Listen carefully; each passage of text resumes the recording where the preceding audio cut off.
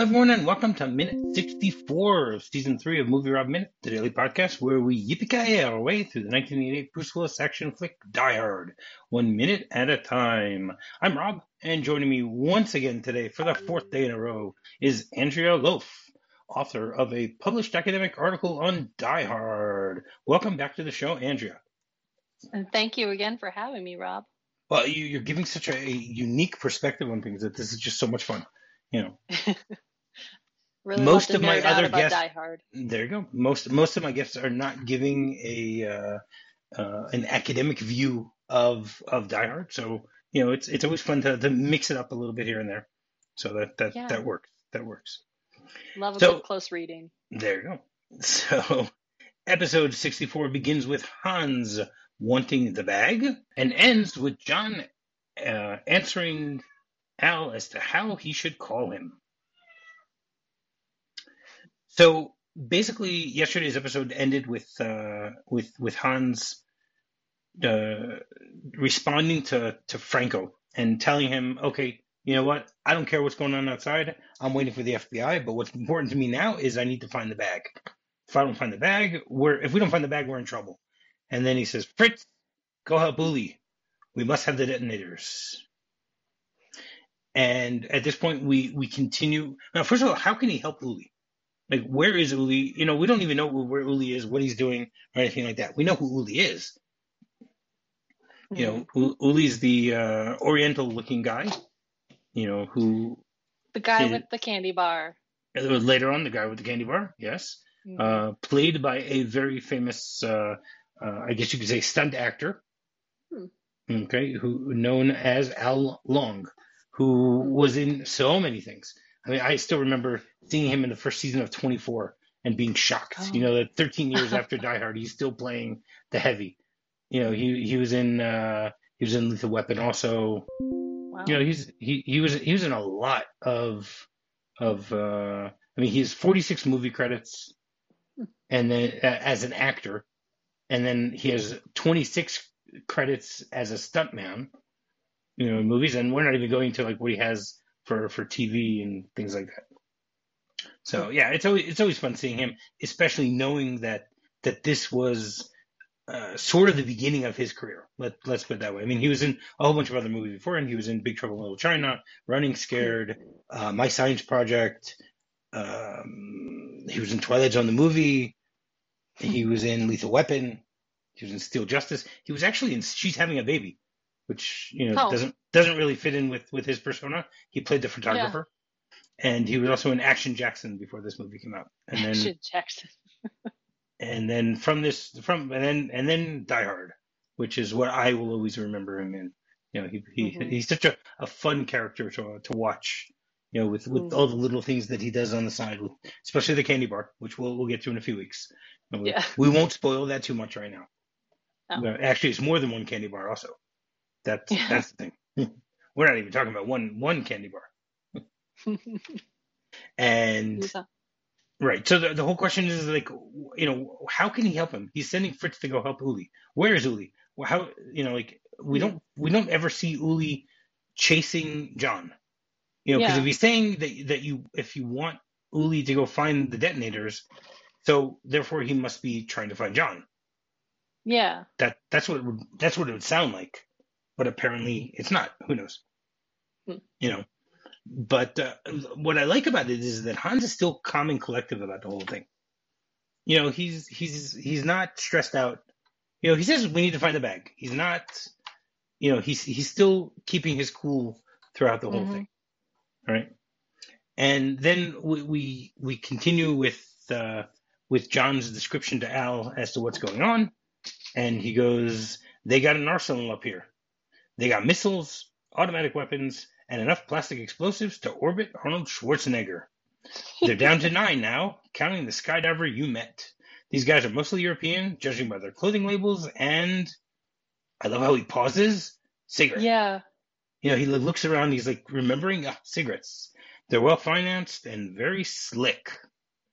So this whole diatribe that he gives off here is just great. Because, like, first of all, let's try and break it down.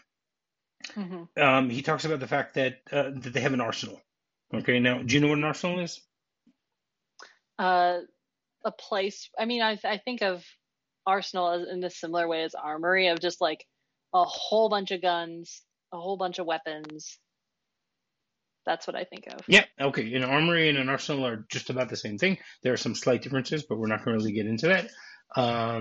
But yes, it's a place where you store arms and ammunitions. Sometimes they're made there also, and they maintain them, repair them, but mostly they're stored in those places.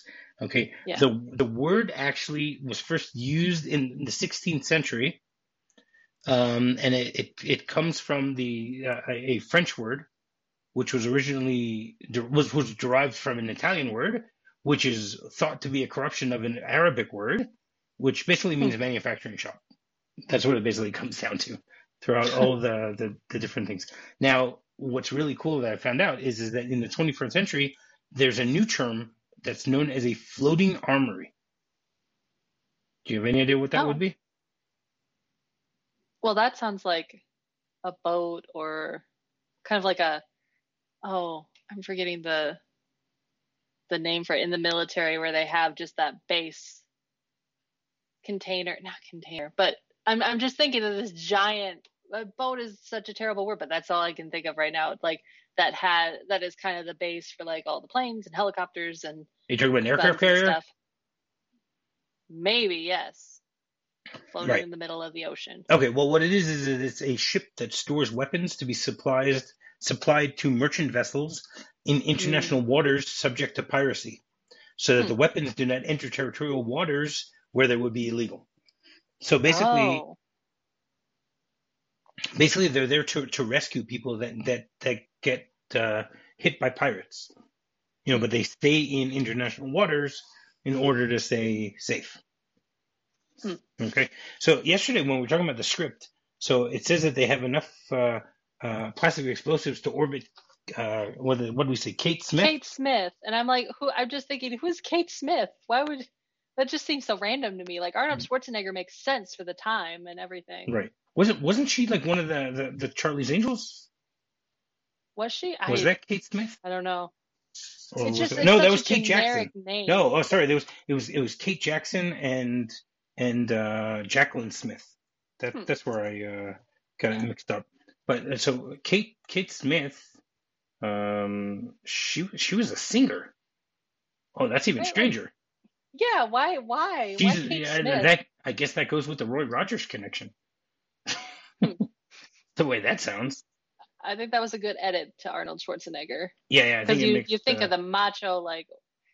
Yeah, she actually died. She died 2 years before this movie came out. She died in 1986. Oh. She was dubbed the Songbird of the South, and would be forever etched into hearts and minds of millions of Americans as true American symbol of World War II, especially after giving voice to early Irving Berlin's classic song "God Bless America." Okay, so there we go. That's a different layer of meaning. Yeah, completely. I don't know why they would. Maybe because her voice. I don't know. That's really strange. Yeah. So instead, he uses a much closer pop culture reference of Arnold Schwarzenegger. Do you know Arnold Schwarzenegger's real name? Oh my goodness, no, I do not. It is Arnold Alois Schwarzenegger. Alois. And now we know why no one ever uses that. Yeah. He was born on the 30th of July, 1947. He's an Austrian-American actor, film producer, businessman, former bodybuilder, and politician, and he served as the 38th governor of California for a total of 8 years. Yeah, and how would John McClane have known? Later. Correct. Do you know some of his nicknames, Schwarzenegger? Nothing is coming off the top of my head. I just keep. He was known as the Austrian Oak. He's known as Arnie Schwartzy, or the Governator. Right, the Governator. Exactly. He actually acknowledged using performing-enhancing drugs when they were still legal back in the 1970s, when he was a bodybuilder. So, a lot of people have said that that he has damaged his health because of that, but there has been no way to substantiate that over the years. No. Right. So, continuing with what John says, he says they're down to 9 now. Now, how does he know how many they have?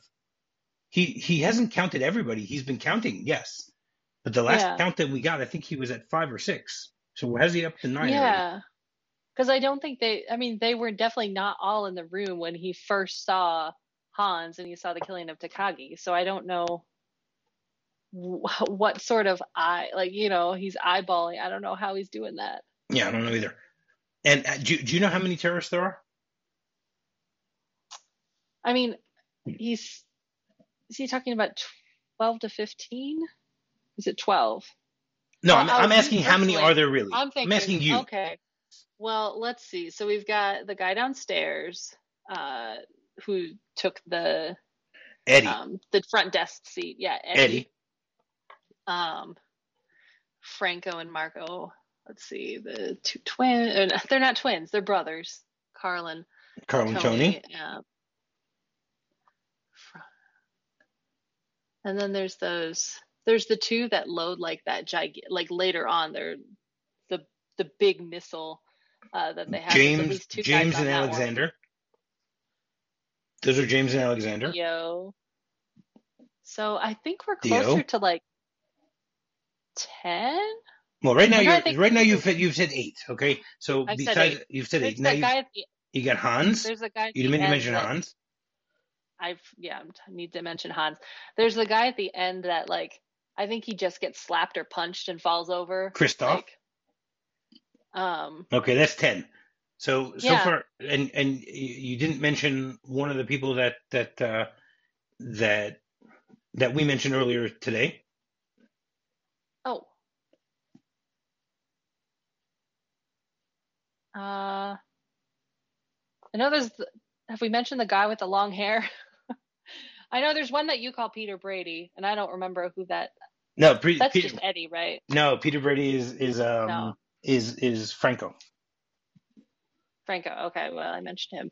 Yeah, I don't. Right. So you didn't mention Heinrich. Tony. Oh, I thought I did. Okay. No. I don't think so. I think you. Okay, the one that you're thinking of is Christoph.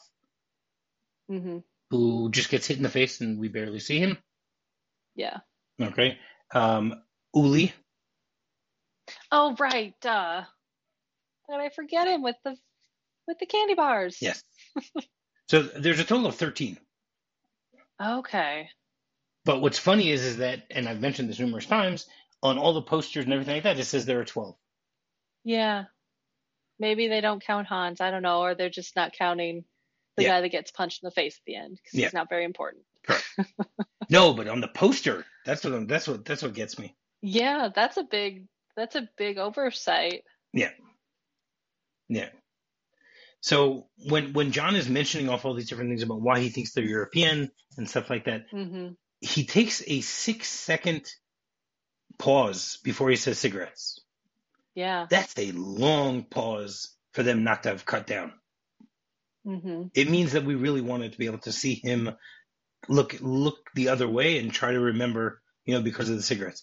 And the way that he says it always reminds me of the line from Return of the Jedi, where Luke is being silent, and Vader's trying to read his thoughts, and he goes, "So, you have a sister," and he has the same type of pause. So I just thought that's great. Just reminded me of that. And it's a little bit of a callback to earlier when because he's always checking his surroundings, and whenever I see that part that we're talking about, the pause before cigarettes, I'm thinking he's trying to make sure that no one is coming to compromise his position. But I never thought that it had never occurred to me that he could just have forgotten that he smoked Tony's cigarettes and was or had taken them. And Heinrich, he also took Heinrich. He took them out of his pocket. Oh, Heinrich's, yeah. He took them both. He ate from both. He's got a lot of cigarettes for one person. Well, he's slightly stressed. Yeah. take the edge off a little bit of the entire situation. We were talking about that it's been hours. He's been in there for a long time. That wears down on a person. Correct. So then he mentions also that they're very slick. Mm-hmm. They're well financed and very slick. So I found tons of definitions of the word slick, from oil slicked and smooth surfaced and stuff like that. But the one that fits the best here is characterized by subtlety or nimble wit. Mm-hmm. Especially clever. So I think that fits in really well. But the thing is, I don't know if that's a term that I would have attributed to someone of John McClane's status. As a streetwise cop, would he say that they're slick in that fashion? I mean, it does feel a little bit like a slang term that would be used. So that's how I interpreted it when I hear it. Now, slick could also mean extremely good. So maybe that's what he's referring to. I didn't think about it. Yeah, like very. I feel like that word doesn't necessarily apply to all of the terrorists, but really to Hans. That is like I feel like most of his interactions are with Hans. He can handle all the other guys, although Carl is a bit more difficult. But I think Hans has that wit. Hans is good at what he does. I think he embodies that word the most out of all of the terrorists. Yeah.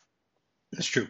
Also, another definition is a shrewd or untrustworthy person.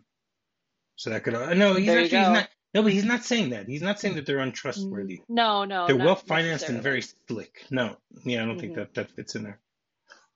All right. And then he continues by talking about the phony, and he goes, then Al says to him, well, how do you know that? And he says, I've seen enough phony IDs in my time to recognize that the ones they got must have cost a fortune. Mm-hmm. Which is a very strange comment to make also, because, how is he supposed to know how much an ID would cost and stuff like that? And I'll have to do a little bit of research into that. Maybe next week when that comes up again, I'll talk a little more about that one. Who knows? Yeah. And then John says, and add that all up, I don't know what the it means, but you got some badass perpetrators, and they're here to stay. Mm-hmm. And then Alice says, I hear you, partner. LA's finest are on it. So light them if you got them. And then we get a shot of John already lighting up a cigarette, and he goes, way ahead of you, partner. So then he says, well, what do I call you? And he says, call me. And then the minute gets cut off. It would have been a great place for him to say, call me Al. I don't know what year that. I think that song came out afterwards, but still. I don't know. I think the Simon and Garfunkel song came out in the Paul Simon song came out in maybe 90, 92, 93, something like that. I'm trying to remember. I know Chevy Chase is in that. Yes. that video. Yeah, Chevy Chase is in that video. It's very funny watching that video, seeing him when actually it came out in 1986. Okay. What do you know? I thought it came out. It was the lead single of Paul Simon's seventh album, Graceland. So yeah, it actually became one of Simon's biggest solo hits. Wow. I wonder if it was because of Chevy Chase. It helps. Yes. Now I like the way that this conversation between the two of them shows that they're quickly getting close, even though everyone can hear them. This is not a private conversation. Hans can hear them, and Theo can hear them, and all the other terrorists, and all the other police around, and everything like that. So easy to forget that. Yeah, and they make us forget it very, very simply because we're just focusing on the two of them. But and John also feels relaxed at this point. He finds like a corner for him to hole up in at the same time and stuff like that. Yeah. So I think that works. And also this whole conversation is also exposition for us. To get an idea as to, okay, let's put together everything that John has seen so far. Yeah. Because he's never Yeah. stated any of these things. Mm-mm. Yeah. So it's kind of, as an audience member, yeah, you're trying to pick up on all of them, but yes, thank you for Putting it all together for encapsulating us. what I've Yeah. just seen. Maybe I forgot something. It's kind of just a nice little aid for us to remember. Yeah. Yeah. Completely. So, do you have anything else you want to say about this minute before we get into the script? No, I don't.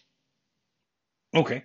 All right. So, I mean, as we mentioned earlier and yesterday, the whole difference between Arnold Schwarzenegger and Kate Smith. But there's also a point here where Powell then says to McClane, "So how many are there?" And then McClane responds, "Figuring there's at least one to cover the lobby, a couple with the hostages. I'd say they came in with about a dozen, but they're down to 9 now, including the skydiver you already met." See, that makes more sense It does. than the way they showed it in the movie. Yeah. Because we see the way that his mind is working. He's saying, okay, they came with 12, and there's this guy and that guy, and so I'm assuming it's around 12. Yeah. But here it's definitive. In the movie, they make it sound very definitive. And there's in the script, it doesn't mention the fact that it's cigarettes. It says that he talks about the phony IDs. He talks about the phony IDs. He talks about the fact that they're European based on their clothing labels, and they're well financed and very slick. Doesn't say anything about the cigarettes. So I'm glad they added that in there, because the cigarettes does work well, especially the fact that he's lighting up a cigarette as they say. Exactly. It's a nice touch. Yeah, it works well. All right, great. So every Thursday we have another segment called Off the Beaten Track Holiday Edition, where my guests will give another anecdote story about something that happened to them over the course of their life around the holiday times. Sure. Some story related to it. Sure. You got another one for us, Andrea? I do. It is kind of a funny story about my husband and I. And funny stories are fun. Yes, exactly. It's and it also lends itself a little to how much word gets around in small rural areas. So my husband and I were together a couple of years, but we're for sure we were getting a house together. We were planning on closing on the house in January. So this is leading up to, we're going to Thanksgiving together. Eventually we'll get to Christmas, and we're in our minds both like, well, eventually we want the house because we want to get away from awful neighbors, but we know eventually we're going to get married. So it's like, we weren't engaged yet, but we had talked about it, and we're like, yeah, like this is going to happen. And I think some of my family just assumed we already were. So we got to that Thanksgiving, and my grandma, who I mentioned in the other episode, she and everyone else was like, congratulations, like congratulating us on an engagement that had not happened yet. And it was just a little awkward. Oh, wow. It was like, I don't know what my husband might have been thinking, because obviously we got married eventually. He was probably thinking to himself, do I have to get on one knee right now and do this here? Like we're just like, no, we're getting a house. There was the little bit of the culture differences of what order you need to be doing those things in. But later on, after those occurrences at Thanksgiving and at Christmas, I heard from my best friend was like, my mom heard you're engaged, and they do not live in the same county. They live like many miles away, and somehow her mom maybe they have a party line. Exactly. Yeah. It seems like it, because word traveled, because her mom had heard from someone that, like, my my parents' neighbor down the road. They just happened to have this mutual friend who my mom had just been blabbing all on about how, I don't know why my mom would have told her I was engaged. She knew I wasn't, but so it just word traveled about that we were engaged. I was getting congratulated from people who I hadn't told, and that about my engagement that had not about yet something happened. that hadn't Even happened. So once it did, that following February, it only took a few months. Like we got engaged on Valentine's Day, within a few months, but it was just like, okay, it was a little early to be congratulating us. I think is just because the way we did things, we bought we went to get engagement rings together. So I knew he was eventually going to, but it's like, let's focus on one thing at a time. Like we're focusing on moving first, but Right. people get carried away. Apparently. Yes. Oh, that's a great story. Wow. Thank you very much. Thank you for sharing that with everybody. And the people in the next town over are going to quickly call you and say, oh, we heard you got engaged before you got engaged. They will. I'm sure I'll hear something about this. Probably. All right. And getting in touch with me is quite simple. Just do a quick search for MovieRob Minute. You can find me on Facebook, you can find me on Twitter, or you can go directly to my website, MovieRobMinute.com. If you want to get in touch with Andrea, just shoot me a message via any of those platforms, and I will pass it on to her. So, Andrea, have you had enough, or do you want to do one more day of this to talk more, a little bit more about Die Hard, and maybe meet some new characters? I'm ready for one more What do you day. think? I can't say no to one more day. I want to keep talking about this. All right. Excellent. So until tomorrow, yippee-ki-yay. Yippee-ki-yay.